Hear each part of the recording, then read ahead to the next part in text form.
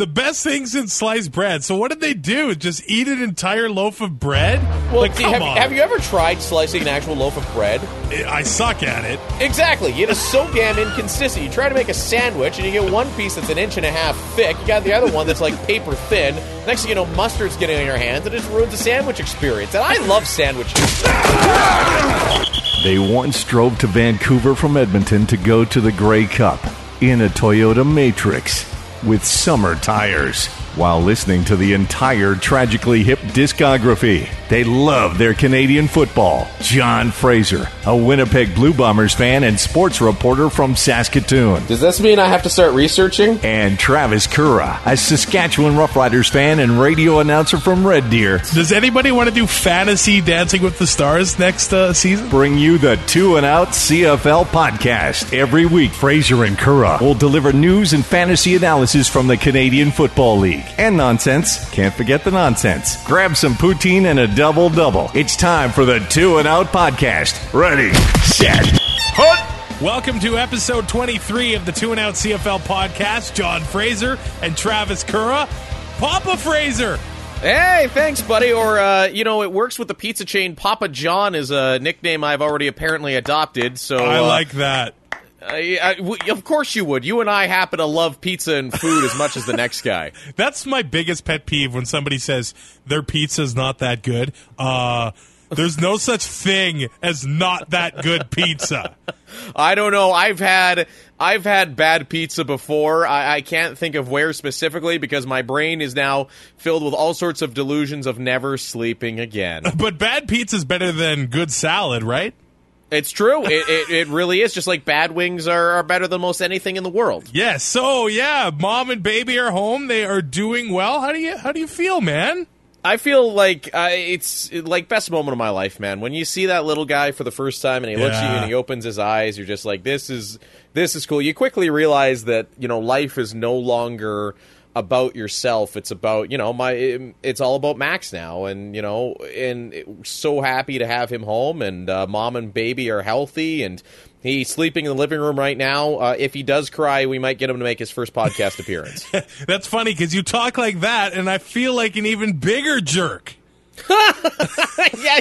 Okay. For the record, I don't know if I know you've been talking about a best of episode, but the moment you found out that I wasn't just being an arsehole about doing the pod that night might be one of the greatest moments in podcast history. I'm like knowing you like. See, again, to peel back the curtain a little bit, you sent me a very angry reply to when I texted you. But the thing is, for anybody that doesn't know the two of us, I don't think outside of like me. By the way, congratulations on your big news this week. Congratulations on getting engaged. Thanks, more on that in a second. But what people don't know about the two of us is we rarely, if ever, send each other nice things. If people saw us out and about, they would think that we're the worst of enemies. Oh, absolutely. People would think, who are these guys? Like, they must hate each other, but they're hanging out. I don't understand this concept. So when you replied back with an angry, bitter reply, I'm like, oh, okay.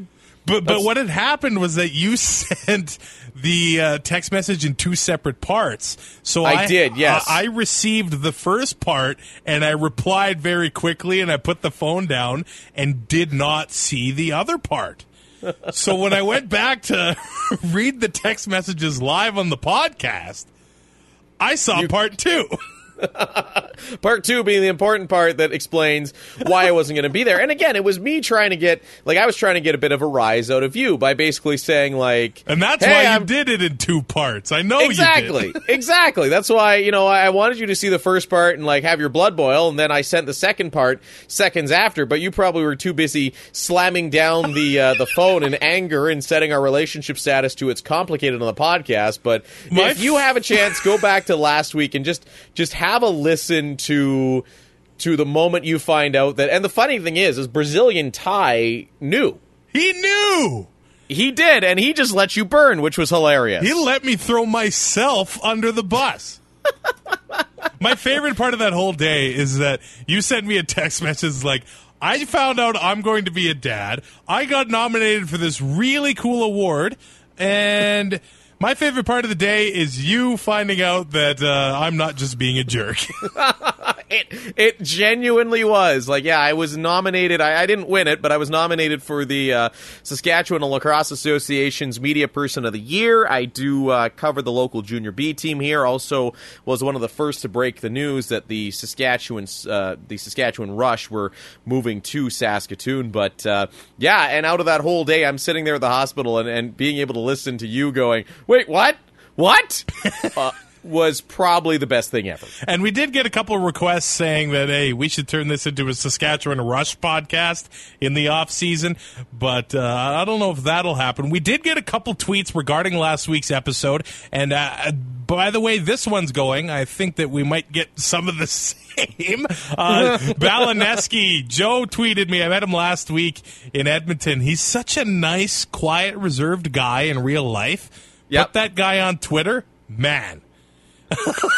Isn't he like 182 tweets from retirement or something? Yeah, that's what he had said. So what numbers he at? So if he makes it to that number, this nice even number, he's retiring. He's nearing 50,000.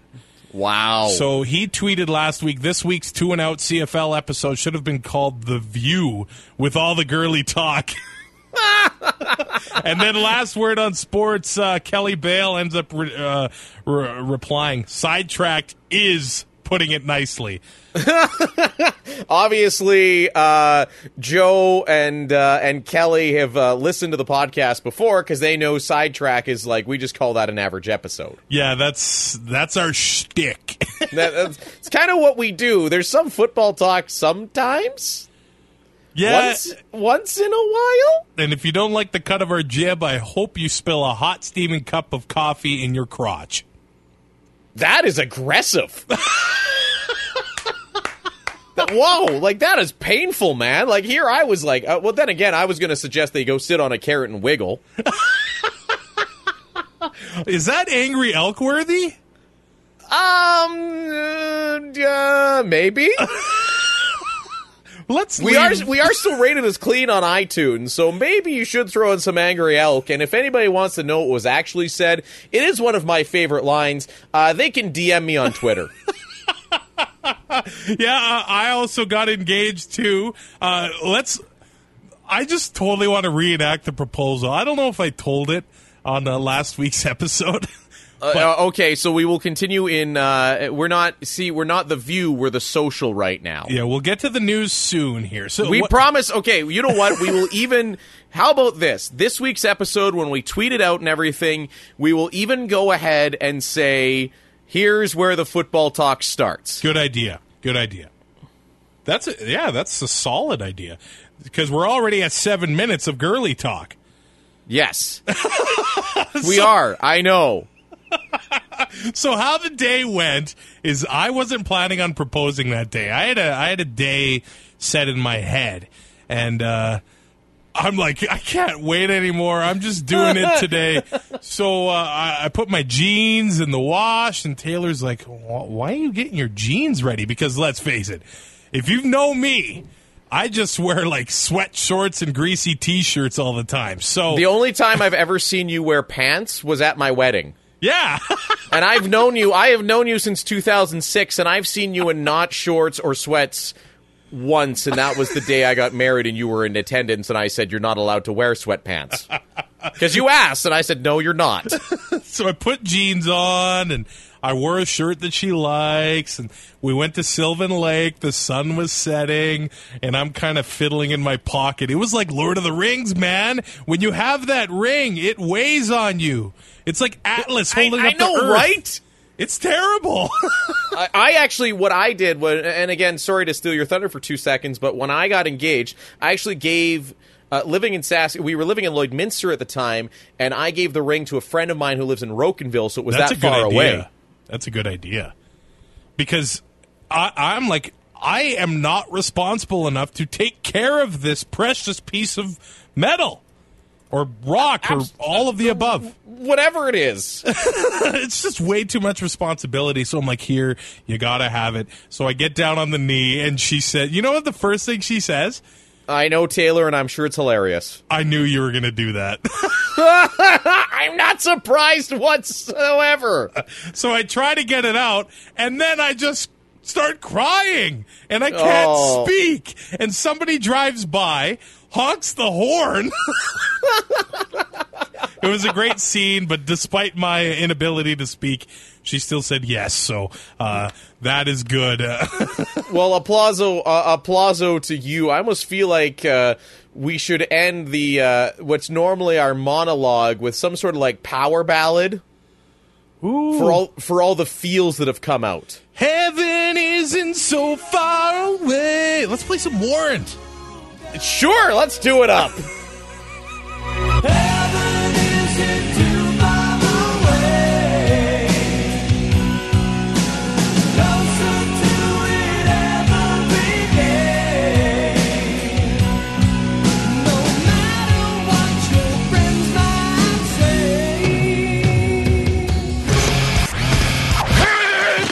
say. In the Huddle with Fraser and Currah on the Two and Out Podcast. The longest open in 2-and-out CFL history is in the books. I promise we will talk football for most of the rest of the episode.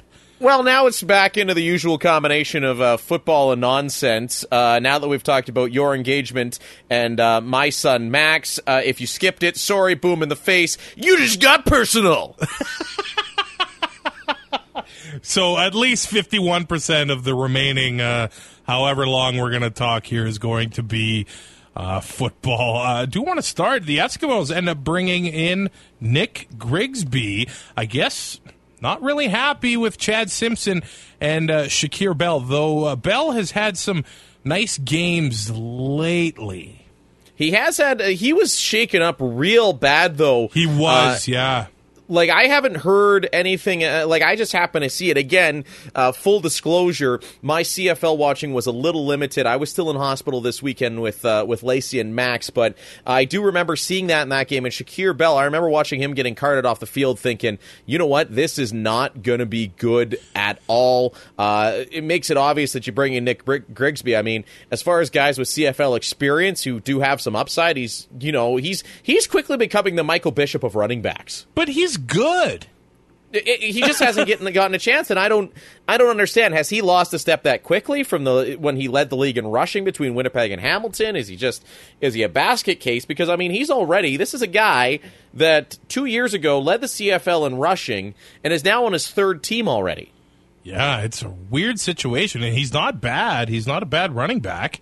And apparently, according to everybody you read out of Hamilton, early this year, he'd gotten over the dressing room issues that had plagued him in Winnipeg. So he seems to me, and again, I use the Michael Bishop term, with affection, that he's just sitting around at home, ready to go. He's the next guy up, and it'll be interesting to see what he does in Edmonton if we find out that Bell's out long term. Yeah, Shakir Bell, he's had, it looks like, these ankle issues off and on. It seems like about once a game, he gets knocked down and he limps off the field. So it looks like finally the last straw got hit against Saskatchewan, and he was carted off the field. So I think Grigsby's a better running back than Chad Simpson.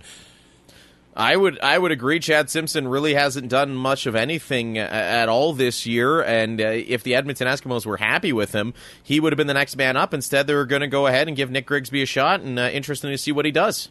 Now, I don't know about you, John, now that you're a father, but me, I'm still a kid at heart, and I like to collect trading cards. Now, the 2015 Upper Deck CFL cards are out. I loved them last year. I haven't picked up a 2015 box yet, but on my desk I got a jersey card, Getzlaff Lulay, and Sean White. So I'm excited to have these cards out. Did you ever collect these as a kid?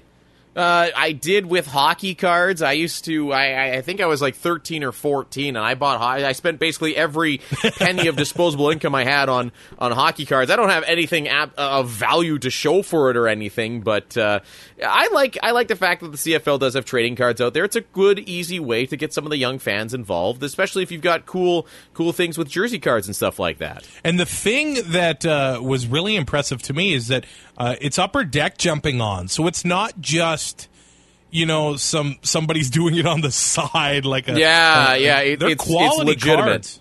Yeah, they are quality, and I'm almost done my set from last year. I need Kyrie Bear and John Chick, so hit me up and trade me. All right, you know what? Sounds good. So check those out. I wrote a piece about it, all the things you could get at cflpass.ca. There's a Doug Flutie, a couple of those floating around out there. That's pretty cool. Coming up Friday, it is Argos and Lions. Is this the final Braley Bowl? It is the final Braley Bowl unless the unfathomable happens and BC makes it to the Grey Cup. Yeah, and you know what? I think that's the last team that I would want to play if I'm Calgary or Edmonton. No, I don't know. I think Calgary and Edmonton is going to go out and wipe the floor with the BC Lions. I don't see enough out of them. To me, their record's a little inflated by the fact that they've beaten up on Saskatchewan. They've got the job done against them. I mean, you could argue that for the entire West Division, but they have yet to. I haven't looked at that BC Lions team and gone, okay, they are better than Edmonton or Calgary. But they took Edmonton to overtime a couple weeks ago, and then a couple weeks before that, they led Edmonton until deep into the fourth quarter and only lost by 6. But this is an Edmonton team that to me has lost their way the past couple of weeks. And that's funny to say because they've won 7 in a row. I know, but none of them have been pretty wins. They're winning games when Mike Riley is like throwing for 49 yards. Exactly. Like, I can hit my putter 49 yards. Never mind, try to throw a football that way. Like, he's just looked off. The entire Edmonton Eskimos looked off until that moment. The minute they were down big to Saskatchewan is where we started seeing the real Edmonton Eskimos again. So I take those close games with a grain of salt. Again, any team can beat anybody in the postseason, but I don't think BC really is going to put a scare into either of the top 2 teams in the West, but I've been wrong before. We have talked about it. But just the way I see it is the way Arsenault is going with Jennings. They're getting Rainey involved in the offense. They look like a dangerous team right now. Actually, the CFL actually posted a really cool stat because earlier in the season, their defense was just terrible. In the first 8 games, they were giving up 405 yards per game. In the last 7 games, 333 yards per game, which is a lot down south. But up here, if you can hold your opponent to under, 340, that's not too bad. No, the defense has come around a bit, and they're starting to really kind of find each other's way out there. I still, we've said it from the get-go. I still don't think, they're in a position where Winnipeg could have overtaken them last week as far as a playoff spot is concerned. Yep. But I got to disagree with you, Trav. I just don't think that they're that good of a football team. I think they've won the games they're supposed to, but haven't really done a lot outside of that. Coming up this weekend, things will be very clear, or they could be even muddier regarding the playoff situation. Now, the Argos, we did talk about them, or we are talking about the Braley Bowl. They will be starting Ricky Ray this week, and they'll be sitting their leading receiver, Torrey Gurley. He's getting benched. He leads them in yards, and he has 10 touchdowns on the season. I like this, though. I like what Scott Milenovich is doing here. He's a young guy. He's starting to get a little bit arrogant, a little bit cocky, and basically he's saying, you are not bigger than the team. You go sit down in a game that realistically, if they want to win the East Division, that they need to win. I like when coaches don't let these guys run roughshod. You don't end up looking like the Dallas Cowboys. He deserves to sit if he's been, a bad influence on the sideline, especially on a team like the Argos that expects to contend. You sit him down for a game and maybe he learns some humility, and you need him more to be on his game heading towards the playoffs than you do right now in the regular season, in my humble opinion. These next 2 weeks could be the final 2 games at Rogers Center, not only this year, but maybe ever again. So hopefully the fans get out there and support that. But it's not the first time that Milenovich has sat down a star receiver. Hazelton sat down earlier this season because of undisciplined penalties. So he's not taking any crap. No, and as a coach shouldn't. You can't let these guys, like I said, you don't want a Dallas Cowboys situation. Look what's going on down there with Greg Hardy right now. He's bigger than the team. He's slapping around special teams coordinators. Like, he's it kind of turned into a nightmare for Dallas, and who knows what would have happened if, the Cowboys would have had the cojones to actually say, no, you're sitting down because of this. I'm glad to see that the Argos have that, especially, a team that's working its way back to being respectable. I mean, they actually have home games again at their home, and then heading forward into next year where they are going to have a brand new stadium and finally some money put into marketing and the whole 9 yards and everything. So it's nice to see the Argos, taking those steps towards respectability here again.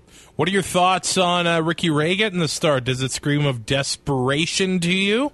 I don't think so. I think you need to see what you have in Ricky Ray. He's going to be a CFL Hall of Famer, and you have to see who's your best option going into the playoffs. Trevor Harris's emergence has been nice, but who would you rather have heading into a postseason elimination game? The Ricky Ray that we all know and love, or a young and unproven Trevor Harris? I know myself, I would go with Ricky Ray. If he shows well in the next two games, I'm going with Ricky Ray all day. A veteran like him with tons of playoff experience, with rings, gives you the best chance of winning. You can figure out your quarterbacking situation for next year and years forward. I mean, Trevor Harris is a free agent after the year. You might want to hold on to Ricky Ray. He is one of the best ever, and let Harris go someplace else that's going to pay him. It almost seems like the magic has worn off on Trevor Harris, too. But Brandon McDonald, he used to play for the Red Blacks. Now he is a Stampeder. He was sending some tweets during the game last week saying that Trevor Harris may be feeling the pressure of having that Hall of Fame quarterback on the sideline, ready to go and healthy and ready to play. Well, yeah, and at least they're not like the Argos are, again, more credit to the Argos organization for handling this properly. It's not a guessing game. It's not like you're keeping anybody in the dark. You're going to Ricky Ray and saying, you are the starting quarterback. This is your team again.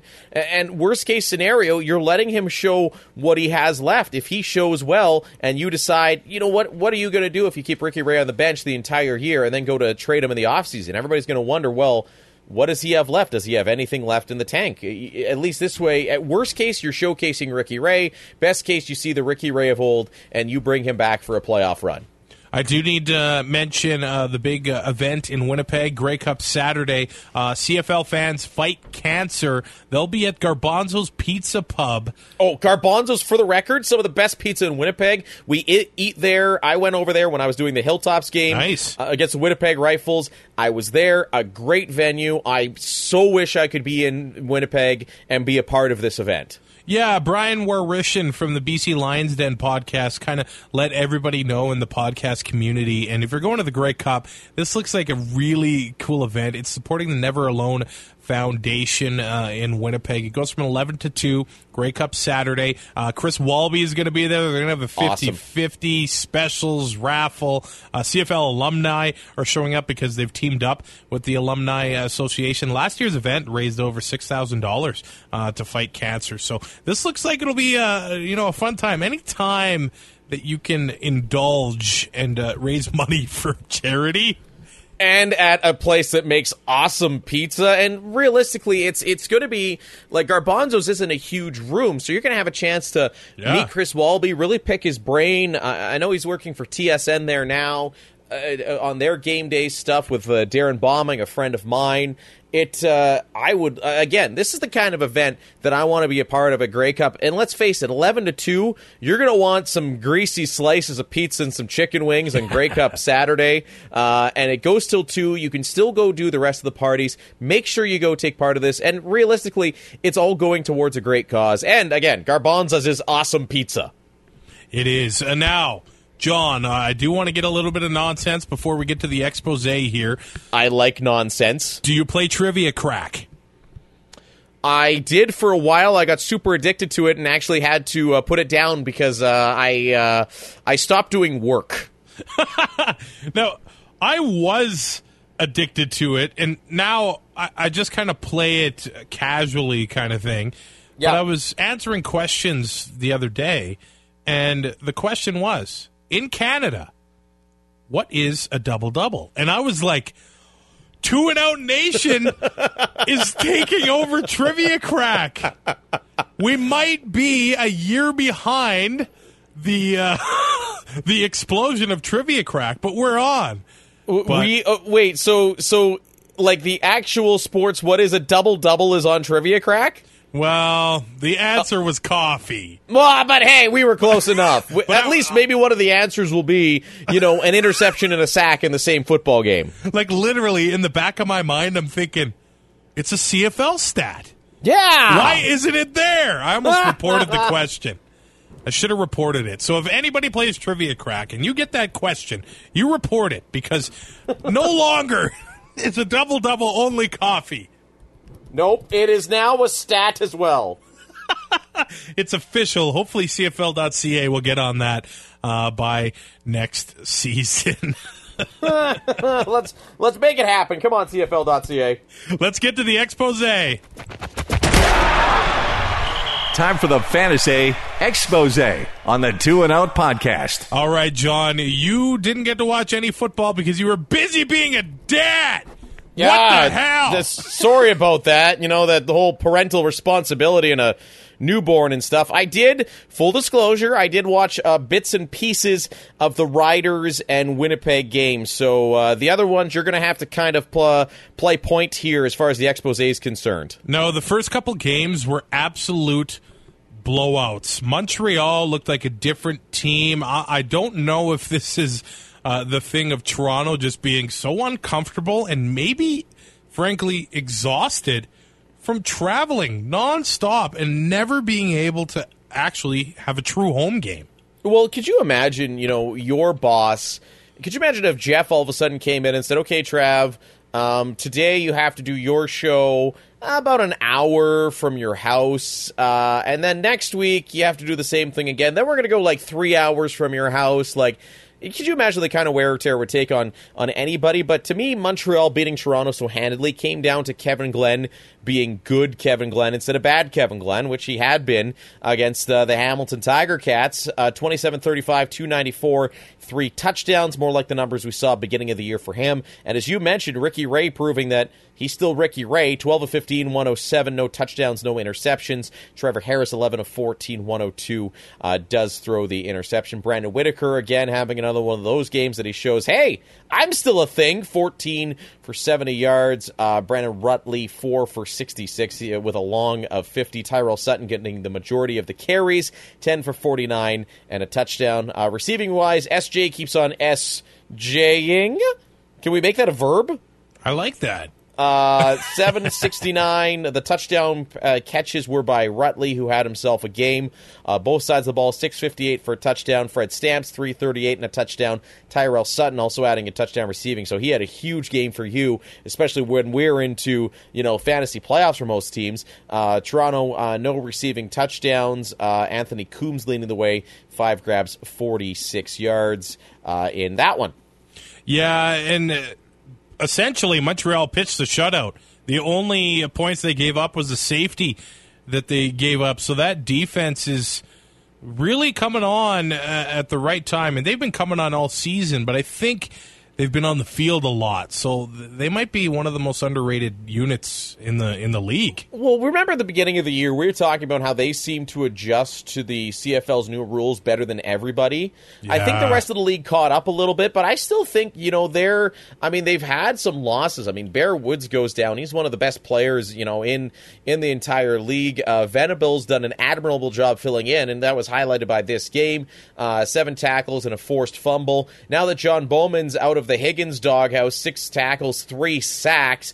Ricky Foley, really one of the few bright spots for the Argos, 6 tackles and a sack there for one of everybody's favorite players. It's just a guy that, has he become the new Pinball a little bit? Like a guy that if you're a fan, you just can't bring yourself to hate? I think so. I know, I hate it, when I watch him play because he's so good and he beats up on my team, but honestly, I don't know a lot of guys what he does for his fans. Again, evidenced by when he came back to Saskatchewan, he just sat there and signed autographs, took pictures all night. That was really cool. He actually announced it on Twitter, and then everybody's waiting at the entrance, by the ticket office at Mosaic Stadium, and he looked like he signed everybody's autograph. I think he did. I don't think he ended up leaving till very late that night. That's absolutely amazing. I do love to see that from him. And he's great on Twitter. Oh, yeah. He says whatever he wants. Yes, absolutely. I love that. Now, an interesting thing about the Montreal Alouettes, I didn't realize this, but Derek Taylor of SportsCenter, he ended up releasing the average sack rate each offense is going through. Now, he had set the CFL-wide average, but he hadn't ranked all the teams. So we tweeted him today. He ranked all the teams, but this is crazy. The Alouettes have actually given up the least sacks in the CFL, which I didn't know. And you don't know these things. And that's why Derek Taylor, if you're a CFL or a numbers fan, is one of the absolute best on Twitter. We saw that average sacks. We fired him a tweet saying, hey, do you have all the teams ranked for sack rate? He came back literally 5 minutes later. Derek's a friend of the show, an all-around great guy, a guy I respect the hell out of, and a huge thank you to him for giving us some individual numbers. I had to tweet back with the "you the real MVP" meme to say the least. But yeah, Montreal, actually, it's second fewest sack rates, to correct you there real quick, well, Travis. I quoted the number of sacks, but they're second in sack rate. Rate, yeah. As far as giving up the fewest sack rate, Calgary gives up a sack on 5.4% of their passing attempts. Montreal is 5.7. Ottawa, BC at 5.9. Edmonton at 6.6. And now you really jump here. This one surprised me with how decent the Argos and Ticats have been this year. Toronto gives up a sack 8% of the time. Hamilton 8.1. And no surprise here, your worst two teams in the CFL also give up the most sacks. Winnipeg 9.4 and Saskatchewan, former home of the best offensive line in football, 10% of the time they give up a sack. Again, they had Tino Sinceri back there for a while, so that inflated that, but, you know. I thought those were interesting numbers because Derek crunched the numbers right around Labor Day, and Calgary was sitting at about 6th. Yeah. And they have really come into their own, and now they're back at the top of the league where everyone expects them to be. Yeah, absolutely they are, and it's not surprising. As they've gotten healthier, that sack rate has improved through the year, and it's to me, it's almost like looking at advanced stats. You know, they have a lot in hockey and baseball and things like that, but to me, to watch the fact that the worst two teams of the CFL have the worst sack rate, I'm not surprised at all by this. I'm kind of surprised by Hamilton where they are, but I have to think when Collaros went down that there was a spike on sacks with rookie Jeff Matthews maybe holding onto the ball a little too long as he gets used to playing at this level. Oh, absolutely. You are bang on with that one. But still, 8.1% is high. Maybe that, again, looking at advanced stats like I know you do in baseball, maybe that's a sign of a team that might be primed for an upset come playoff time. Now, the next game, I actually picked BC to win this game on CFL Pick'em. CJ Gable made his return for the Ticats, but Jennings and the Lions really took Hamilton to school in this one. Yeah, really did. Let me just pull up the stats here. Jennings again. See, I had said this to Josh Smith, and he corrected me. I said, I want to see Jennings play a real team. And to me, Hamilton is still very much a real team. 23 of 33, 247, 3 touchdowns to an interception. Jeff Matthews, 22 of 32, 270, 2 touchdowns, 2 picks. I'm going to go out on a limb and say it right now, Travis. The Hamilton Tiger Cats are going to regret not trading for Kevin Glenn. Especially when good Kevin shows up, because to me, Hamilton's a better team than Montreal is, and Montreal is the team that the East Division is really hoping either doesn't make it or crosses over. I think Kevin Glenn can have really good days. Andrew Harris also continues his tear, 16, 119, 2 touchdowns. CJ Gable comes back, like you mentioned, only 9 of 45. Luke Tasker, 93 yards and a touchdown. Andy Fantus also starting to get healthy at the right time, 51 yards and a touchdown. Sean Gore, Manny Arsenault, and Rainey all with the touchdown catches for the BC Lions. No, Hamilton got down early, so that might have changed their play calling a bit here. But I quoted the stat last week on the pod that over the past 3 or 4 weeks, Hamilton has the most rushing attempts in the Canadian Football League, which is quite the change from early in the season. I think they would have went without a running back if they could have. Yeah, absolutely. Maybe just throw out another receiver out there and see what happens. Yeah, but now they're not doing that. I think they're trying to help out Matthews a little bit more. But yeah, you're right about the Kevin Glenn thing, because he last week was different. I think he was only there for 3 days, so he kind of got thrown to the wolves. He's kind of, settling in and things like that. And again, that Hamilton defense is very good. But I really think that they're going to go ahead, and I think they're going to regret not picking him up. Yeah, we'll see what happens with the playoffs here, because they've got 2 critical games against Ottawa over the next 2 weeks that will decide first in the Eastern Division. They are basically tied right now. The next game, all caps and blue golds. Yeah, Winnipeg, just stop. You're embarrassing yourself. This was close, though. They almost had him. It was the ugliest game of football I've watched in my life between both those two teams. At one sequence, we went Winnipeg interception, Ottawa interception, Winnipeg fumble, Ottawa fumble, all within 6 plays. This was disgusting. I think that was the second quarter. I don't see high school football games that are this crappy. Like, let's be serious. Like, that was just like, Ottawa was a team playing not to get hurt because they know they're making the postseason.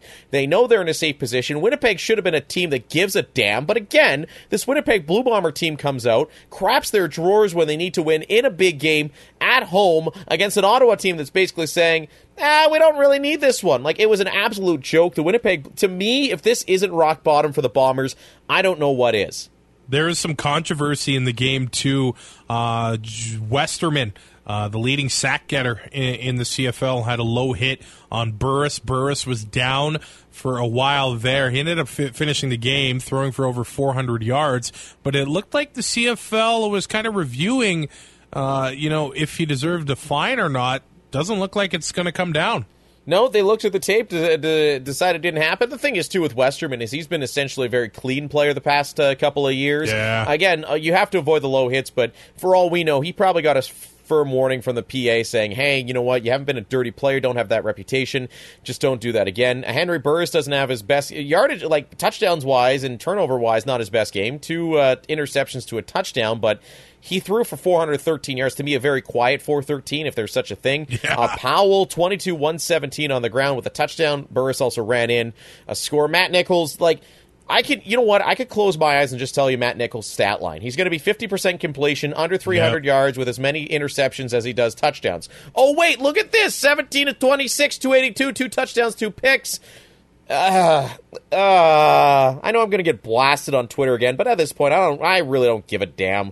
They suck, and I'm beyond frustrated. How in a 9-team league, how the hell in a 9-team league do you make the playoffs once in 5 years? Explain that to me. The only reason you made it to the Grey Cup in 2011 is because Hamilton was too damn cold when they got to Winnipeg. Like, this organization has been a complete and utter gong show, and I'm surprised anybody shows up at Investors Group Field. Anybody. If you know what, if they were still back at the old stadium, they would have had 8 people at that game. They don't deserve people to buy tickets until they get their shit together. Now that is a rant. Thank you, and we have another angry elk there. Now tell me how you really feel. I feel like everything's sunshines and roses in Winnipeg, and everything's going to get better. God, they're terrible. I'm so frustrated as a fan. Like, I talk to my father-in-law often about the dark days in Saskatchewan. Yep. And it just seems very similar. And even Investors Group Field is one of the nicest facilities I've ever been to. And I've had the pleasure of calling a game in. And it still needs $35 million in renovations. How do you screw up a 2-year-old stadium? Yeah, that part to me, man, they're going in those renovations in the offseason. It looks like what are they, repairing the entire, upper deck concourse? I was told and again, it wasn't a great source, but when I was there, I was told that the concrete they used to construct large pieces of Investors Group Field wasn't rated for winter. What? That's, again, I don't have that on good authority. I have that's kind of hearsay around the stadium. If I had it on a better source, I'd like to confidently say it. The person I was talking to said that's kind of the rumbling through town. You coffee row talk, if you will. But you can see, I've been there. It's a beautiful, being on field level looks great, but when you get into the bowels of the stadium, which I've been, it has an older look to it. It's got some cracking. And again, I've been in the bowels of a lot of stadiums. I've been, downstairs at McMahon. I've been downstairs at Mosaic, which that place is a good thing they're building a new one. That's expected, though. What's that? That's expected for a stadium expected that's because almost Mosaic 100. is older than Taylor Field was built when dirt was invented. I'm pretty sure Ronnie Lancaster was out there chucking bombs when dirt was a thing. Was sliced bread around then? No, not yet. That came 3 years later. And the Bombers were still crappy. Well, I hate that saying. The best thing since sliced bread. So what did they do? Just eat an entire loaf of bread? Well, come on. have you ever tried slicing an actual loaf of bread? I suck at it. Exactly. It is so damn inconsistent. You try to make a sandwich, and you get one piece that's an inch and a half thick. You got the other one that's paper thin. Next thing you know, mustard's getting on your hands, and it just ruins the sandwich experience. And I love sandwiches. You know what? I'm just gonna talk about the rest of the good things on Ottawa because I'm done. I'm done talking about the Bombers. Adams and Moore had touchdowns. Guess what? Cam Marshall, you did nothing. You had 20 yards. Adams, hey, great, congratulations, you make the catch. Marshall, yeah, okay. Perhaps you should just move to being a full-time receiver because you can't run the ball. Nick Moore, hey, thanks for showing up healthy for once. You had a touchdown catch. Clarence Denmark, where the hell have you been? 4 for 47. Scott had a catch for 11 yards. Troy Studemeyer, you're getting desperate when you're getting your return specialist, who was a defensive back 2 years ago, involved in your offense. Guess what? There's a reason he's a defensive back. Hey, look, Winnipeg fumbled the ball. Scott, you fumbled it. And Mo Leggett returned one. That was great.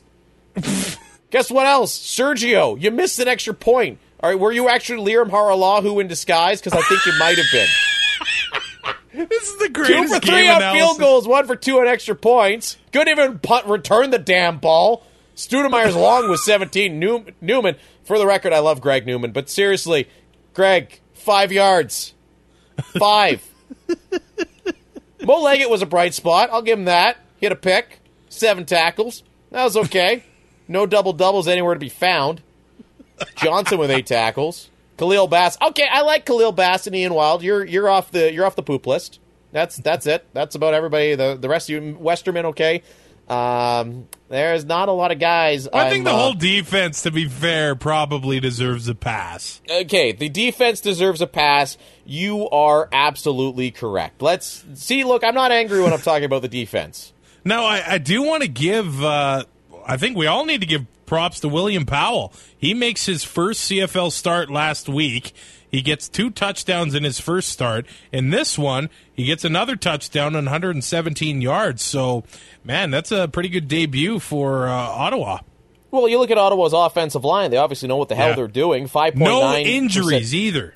Exactly. They've been healthy. They've been consistent. Henry Burris has been there all year. Going back to Derek's stat numbers or his sack percentage, 5.9% of the time. That's a sign of a good offensive line. Brad Sinopoli, 8 for 120. Again, one of the few things I've gotten right this year was his emergence. Williams, 7 for 96. He had the lone touchdown catch. Greg Ellenson, another great signing there by the Red Blacks, 4 for 87. As far as the rest of Ottawa is concerned, 3 sacks by Justin Capicotti, Sean Lemon.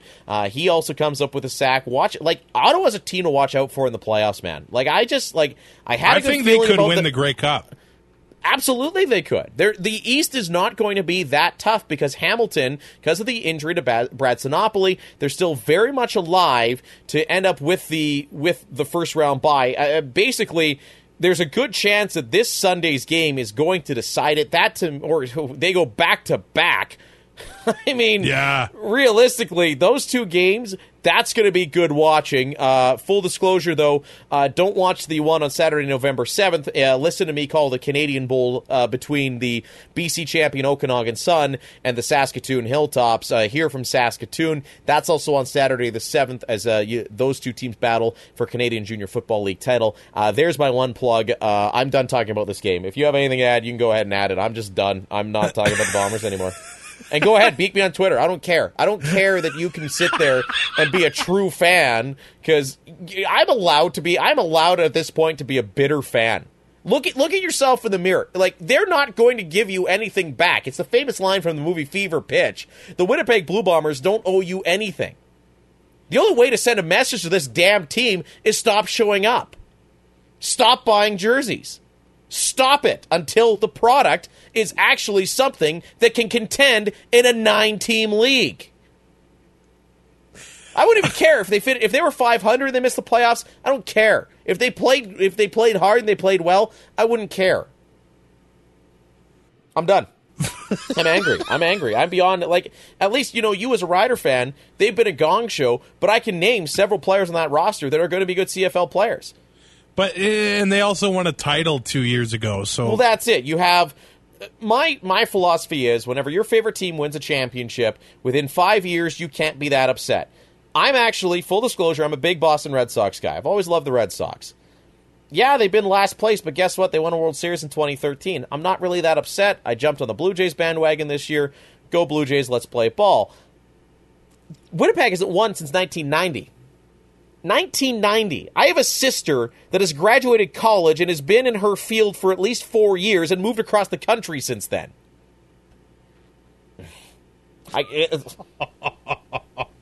We're going to go. It's a 9-team league. How do you have a championship drought that long? How? You think you're going to get lucky at some point? Yeah, and the only time they got lucky was in 2011 when we talked to Steve Morley about that. Then they do things like they get rid of Steve. I thought he was still a good veteran player along the offensive line. Guess what? You give up a sack almost 10% of the time. Your quarterbacks drop back 10 times. They're losing yards. Once out of every 10. And I don't recommend them not supporting their team because But how else do you fix it, Trav? How else do you fix it? There's nothing we can do as fans other than stop putting our dollars where our mouth is. You put a good product.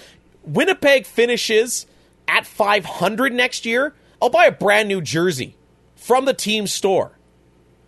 Support your team or not, I don't think if you stop going that it's just suddenly going to make them better. The message has to be sent that people are sick with this. And I think it's finally being done in Winnipeg. For me, I could see... I think you still got to go to the park. I think you still got to support your team. But if you don't want to buy any merchandise... It's one playoff appearance in 5 years. I'm not talking about a bad year. That's it. I'm not talking about one bad year. If it was one bad year, yes, be a diehard, support your team still, true blue all the way, blah, blah, blah, all that good stuff. For one bad year, 2 bad years a guy can accept. But where's the upside? There is no upside. There is none. Nothing's improving. The quarterbacks are getting murdered in the face. The offense can't do a damn thing. And this has been a 3-year trend. The defense has been good. The defense has been very good. Put that Winnipeg Blue Bomber defense and any other team in the CFL, and I can tell you they're the best team in the league right now. Best team. I'm not even kidding. Brett Smith, the third stringer for the Riders, would be a better option at quarterback in Winnipeg right now. Now, for me, I listened to the Eskimo Empire guys, and they had said that Matt Nichols is a better passer than Mike Riley. Now, hear me out. Now, I know that sounds crazy. I don't mind Matt Nichols. He won't win you a game. He won't. He won't lose you a game, but he won't win you a game. He's a manager. Exactly. That's like I said. I could rattle off. I don't even have to look at the stats. I barely watched this game. Again, I had other commitments. I didn't even have to look at the stats, and I can damn well tell you exactly what Nichols' stat line was. Near 50% completion, under 300 yards, 2 touchdowns, 2 picks. That's what he brings you. Expect that. And that's fine. That won't lose you football games. But in the fourth quarter, with Ottawa up, ball in his hands, no, it's not happening. And doesn't it just show you how good Drew Willie is? Don't you think if Drew is in there, then this is suddenly an all-right team, or does that just mask the issues? Drew Willie masks the issue. Drew Willie absolutely masks the issue. Because why does Drew Willie miss all this time? Because he gets... Look at Winnipeg's quarterbacks. Drew Willie is back there. He's missed significant time with injuries for 2 years because the line can't keep him safe, because the team is not deep and not good enough. You look at Buck Pierce. Same thing. Buck was a great starting quarterback when he came over from BC, and I get it. Buck's play was a little reckless. That's how Buck was. He goes out because of an injury, because the offensive line can't can't keep him safe. And Buck's a little bit of a different case, but you look, and Winnipeg's had the same problems since 2007. They have. 2007 was the last good Blue Bomber team. The Joe Mack era has eviscerated this team, and something has to be done. I honestly feel like things are turning the corner, and next year you'll have. But I'm sick of 5-12. I'm sick of. I'm sick of like minus 2011. As a Blue Bomber fan, the last 3-4 weeks of the season haven't meant a damn thing to me since 2007. Yeah, it sucks. I mean, everybody like, and again, people are going to slam me on Twitter. Oh, you're giving up. I'm not giving up on my team. I'm frustrated, and I have a venue to go ahead and say how frustrated I am. And if you're not frustrated as a Bomber fan, what the hell, man? Like, how can you be happy with this? Like, you may express it in a different way than I do, and my way might be a bit extreme. I get that. That's fine. But how can you be content with decades of ineptitude? Right? I get it. Everybody has ebbs and flows. Everybody does. Tell me the last time Calgary and Edmonton were this bad. Tell me the last time BC was this bad. This is a one-year blip for Saskatchewan. Hamilton was like this for years. They got to figure it out. There's light at the end of the tunnel. I just don't see it. Now, and I will say this. You remember 2010 when the Bombers lost all those close games? Yeah. This year, they lost to Calgary by 2. They lost to Edmonton by 1. And then they ended up losing this game by a touchdown. They lost to Ottawa last week by 3 points. I feel like a few plays here and there. Next year, they're fighting for 500. And I know that's not what... That shouldn't be the goal for anyone to finish 500. But the goal should be... there's not a Blue Bomber fan that wouldn't be happy with 500 right now. Right, and I can't see a situation where they're not fighting for 8 or 9 wins next season. If they can address their issues in a mighty hurry. Yeah, and you know what? They could, and they have to add depth, and that takes... And Kyle Walters has done a good job doing that.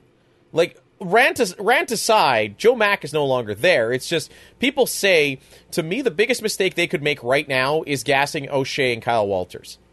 Because, to me, at some point you need to say, we just are terrible and have been terrible for a long time. We need some continuity. And Westerman did say, please don't throw the management under the bus. Throw the players under the bus. And as a Rider fan, next year, I'd be happy with 5 to 6 wins, and then things get better. Shoot for 500 when the new stadium opens the year after that. And I think Winnipeg is much of the same. You should be able to rebuild a CFL team in 3 years. Yep. Most teams do. Most teams do. Walters hasn't had 3 years.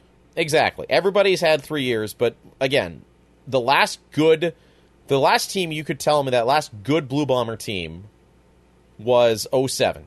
2011, they won those close games.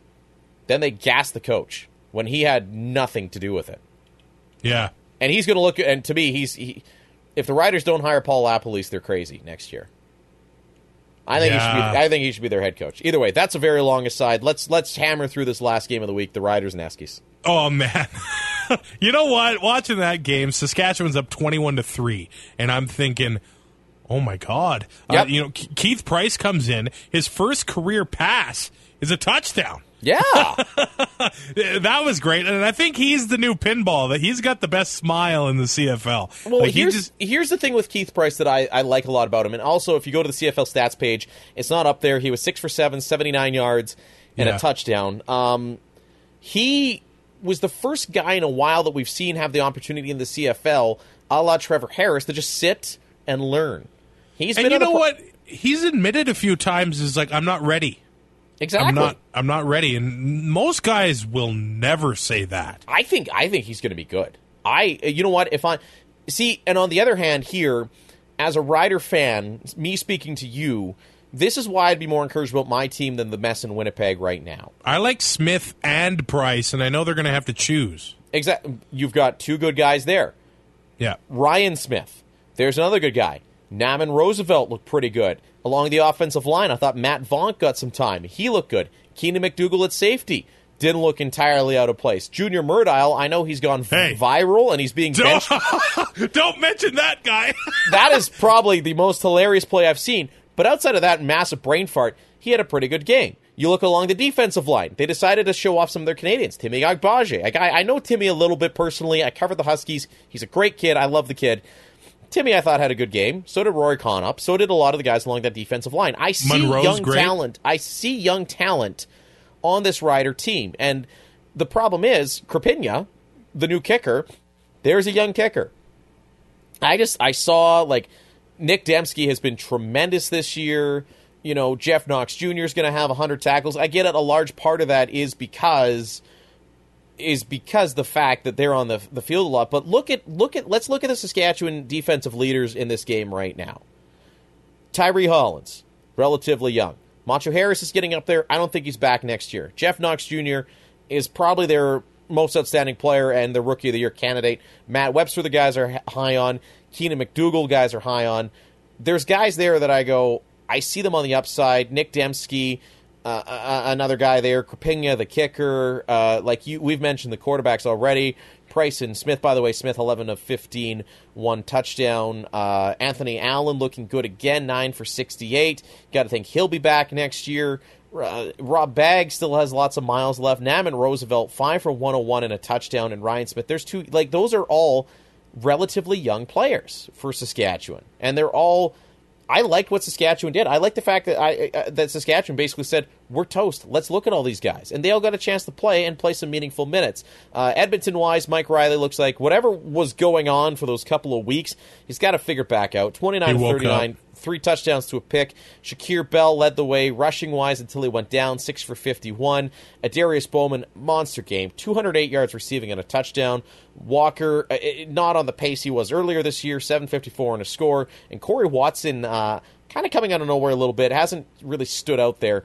3 for 43 and 1 touchdown. One guy that has disappointed me, a guy I said I was high on to begin the year, was Nate Kuhorn, only 3 for 14 against the Rider defense that really can't stop anybody these days. But again, Saskatchewan, I think all those guys will take a step forward, and I see them as a 500 team next year with a couple of smart additions. That's 406 yards for Adarius Bowman over the last 2 weeks. He's figured. Well, I think people had to start respecting some of those other receivers. Yeah. And Bowman's getting himself open. Now, a little note on Jeff Knox here.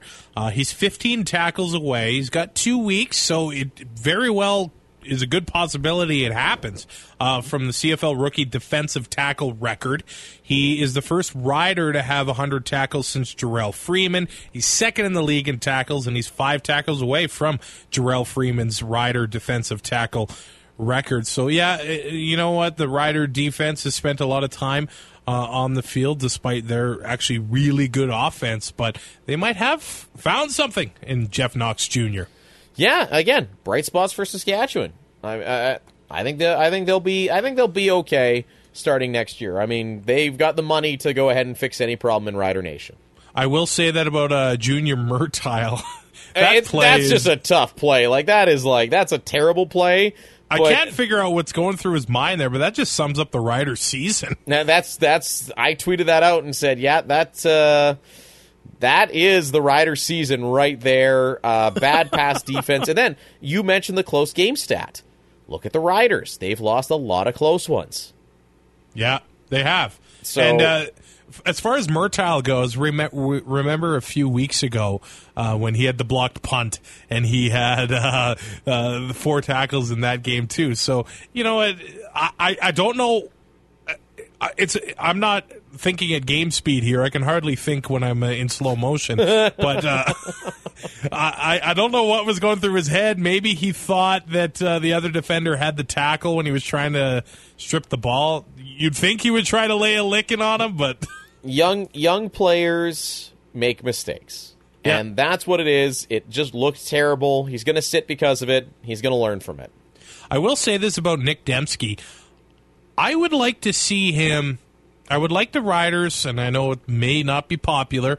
Chris Getzlaff should be shopped, and I think he will be. I mean, he's a good Regina kid, but I think, he's one guy I know was kind of on the fringe at training camp of maybe being shot, but he was a guy that Chamberlain was high on. They need Canadians to start someplace.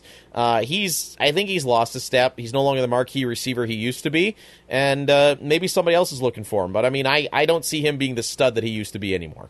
It may sound weird, but I would rather see Dembski on the offense than returning kicks. And I know he had the punt return on Labor Day, and I do like that he's straightforward right away instead of jumping side to side.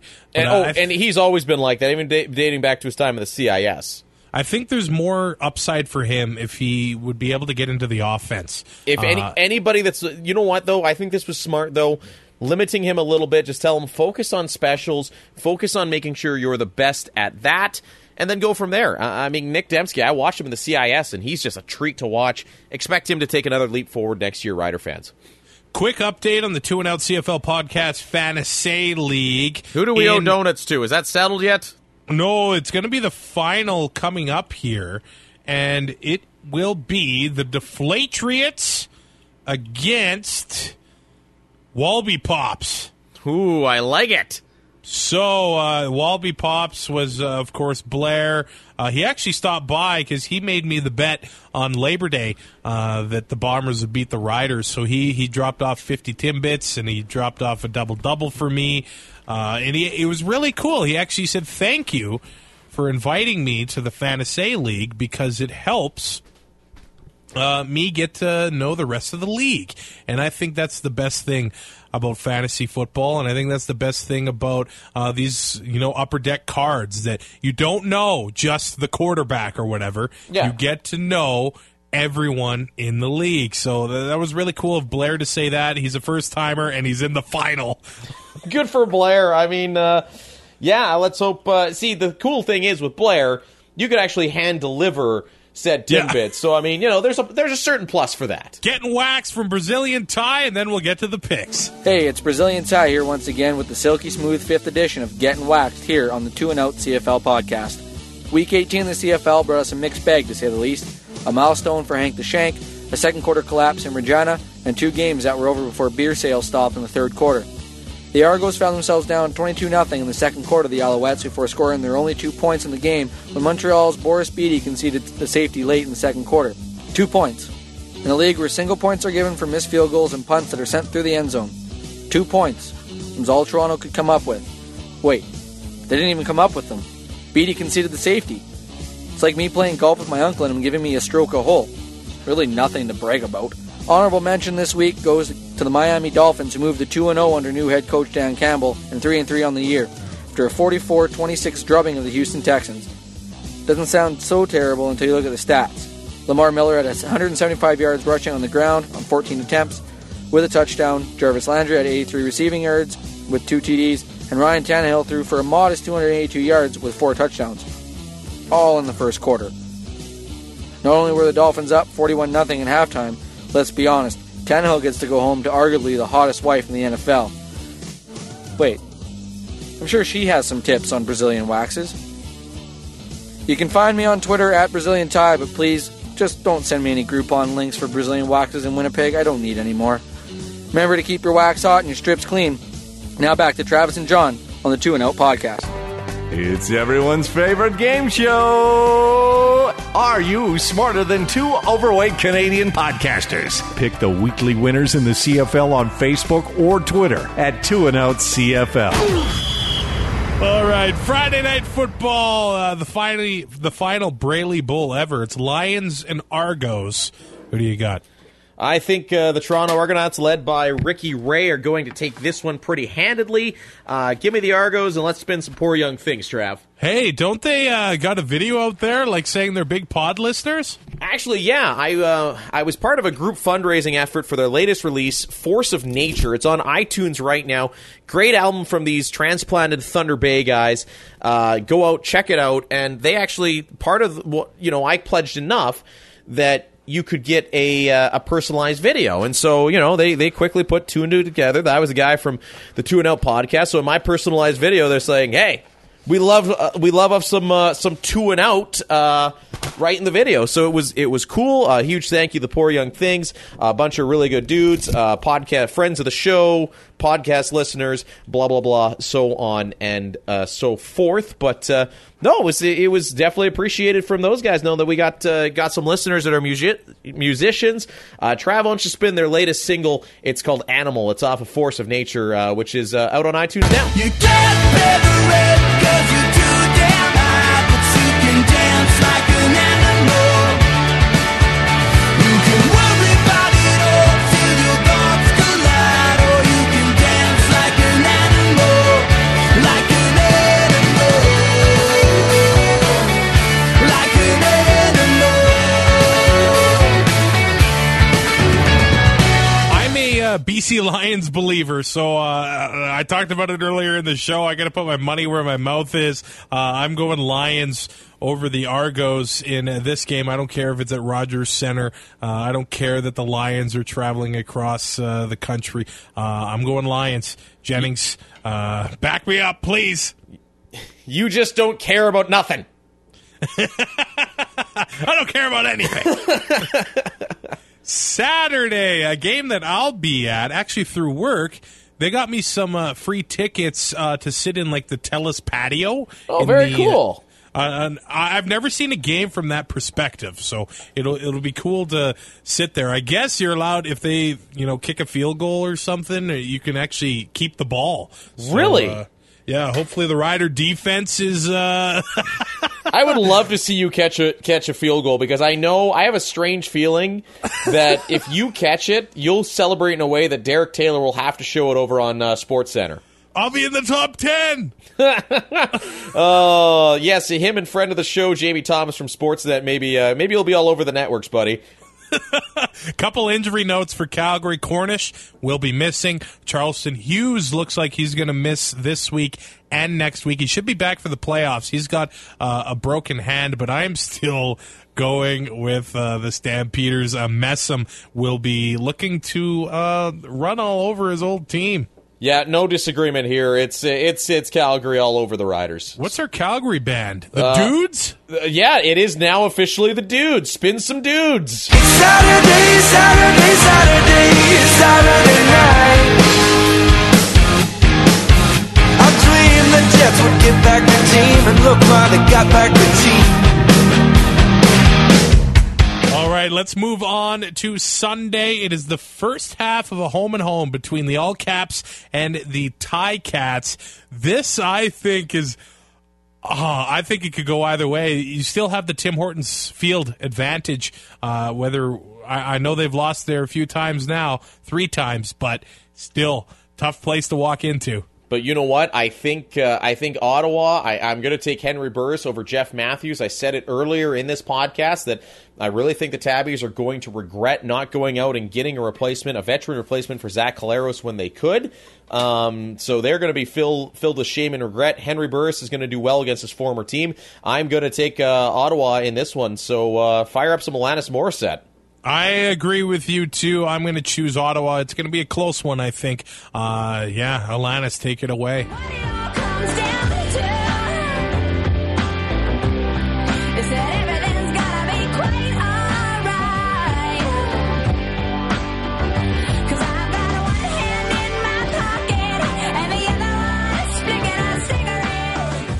Second half of the Sunday doubleheader, Eskimos home to the Alouettes. This one is going to be a hard-hitting affair. The Esks want first. The Owls, well, actually, at this point of the weekend, they might know their playoff fate. If the Lions win, that does kick the Alouettes out of the playoffs. But in Edmonton, it's Santa's Anonymous Day, so if you're in Edmonton, bring yourself a unwrapped toy to the game. You can donate that, and I think it's Fan Appreciation Day, so if you got any unused tickets, you can bring it and use it during the last game there on Sunday. Last game of the regular season for Edmonton. You know what? The Eskimos really have things figured out. To me, if I'm the Eskimos, we've debated, if they finish first, they could be sitting for 3 weeks. I think they're going to play all their top guns. They're going to go out and try to win this game and keep themselves in contention for first in the West. So, At the request of the Edmonton Eskimos, we want to be friends with Joe again. He's a big time Eskies fan, and he has already trashed us for talking about our personal lives too much. So, how about a little Edmonton Eskimos fight song? Should we sing along, Trav? Okay, let's get up the lyrics here. All I care about is we're going fight, oh Eskimos. We're cheering fight, oh Eskimos.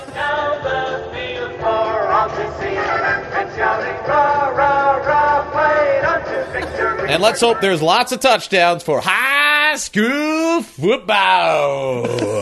All right, I think this game could go either way. I guess I'm just worried about Edmonton. It is a 7-game winning streak, but don't you think this is the ugliest 7th-game winning streak you've ever seen? Oh, absolutely it is. You are bang on with that one, Trav. Who wins 7 in a row when their quarterback throws up at least 3 clunkers? I think they've got it figured out. Like I said, whatever is plaguing Mike Riley appears to be sorted out. I think Edmonton, again, because of the 7-game winning streak, despite how bad they've played, I think they're still going to play the top guns and easily walk over the Owls in this one. I'm choosing Edmonton, too. Even though Riley is sort of struggled at times, I think he still has that it factor, and that's something you can't teach. When you're down by 3 and there's a minute 50 to go, I would be okay with him leading your team because he will take a hit. He will run up the middle. He won't slide. He will get you those yards to get that win. I think Edmonton finishes first place.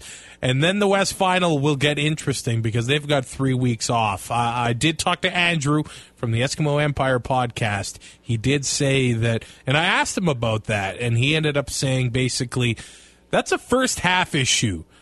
Yeah. But if you end up down 3 scores. Yeah, and that's exactly it. How many times do you see teams that are rested come out slow? So that'll make it interesting in Pick'em. And that's why, again, I think Edmonton's going to play their big boys for the whole game here.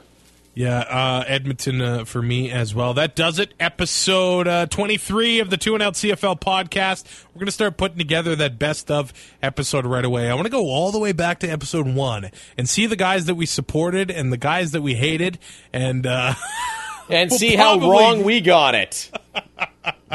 Yeah, who cares about what we got right?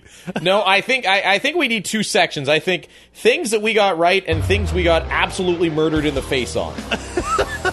So we'll put that out Grey Cup week. And then Tyrell and I will be in Winnipeg. So we'll record an episode sometime in Winnipeg. Hopefully on Friday when we can function still. So does that mean I fill in for getting waxed? Well, if Ty's filling in for me, I think it's only fair that I send you getting waxed from Saskatoon. I like that. All right, I will gladly handle it while you guys enjoy Friday. I'll make it nice and long too, because I can't imagine y'all will be too talkative at some points during Grey Cup week. Do it at least half an hour long. Well, if it's anything like that Bomber rant tonight, then we might be close. Yeah, so if Ottawa wins out, the wax is happening because they will have 12 wins on the season. That does it. We had a very harsh review last week so on iTunes. We need some help. Yeah, go say nice things about us because people apparently hate us. iTunes, rate, review, subscribe, Facebook, Twitter, 2 and Out CFL. We'll talk to you next week.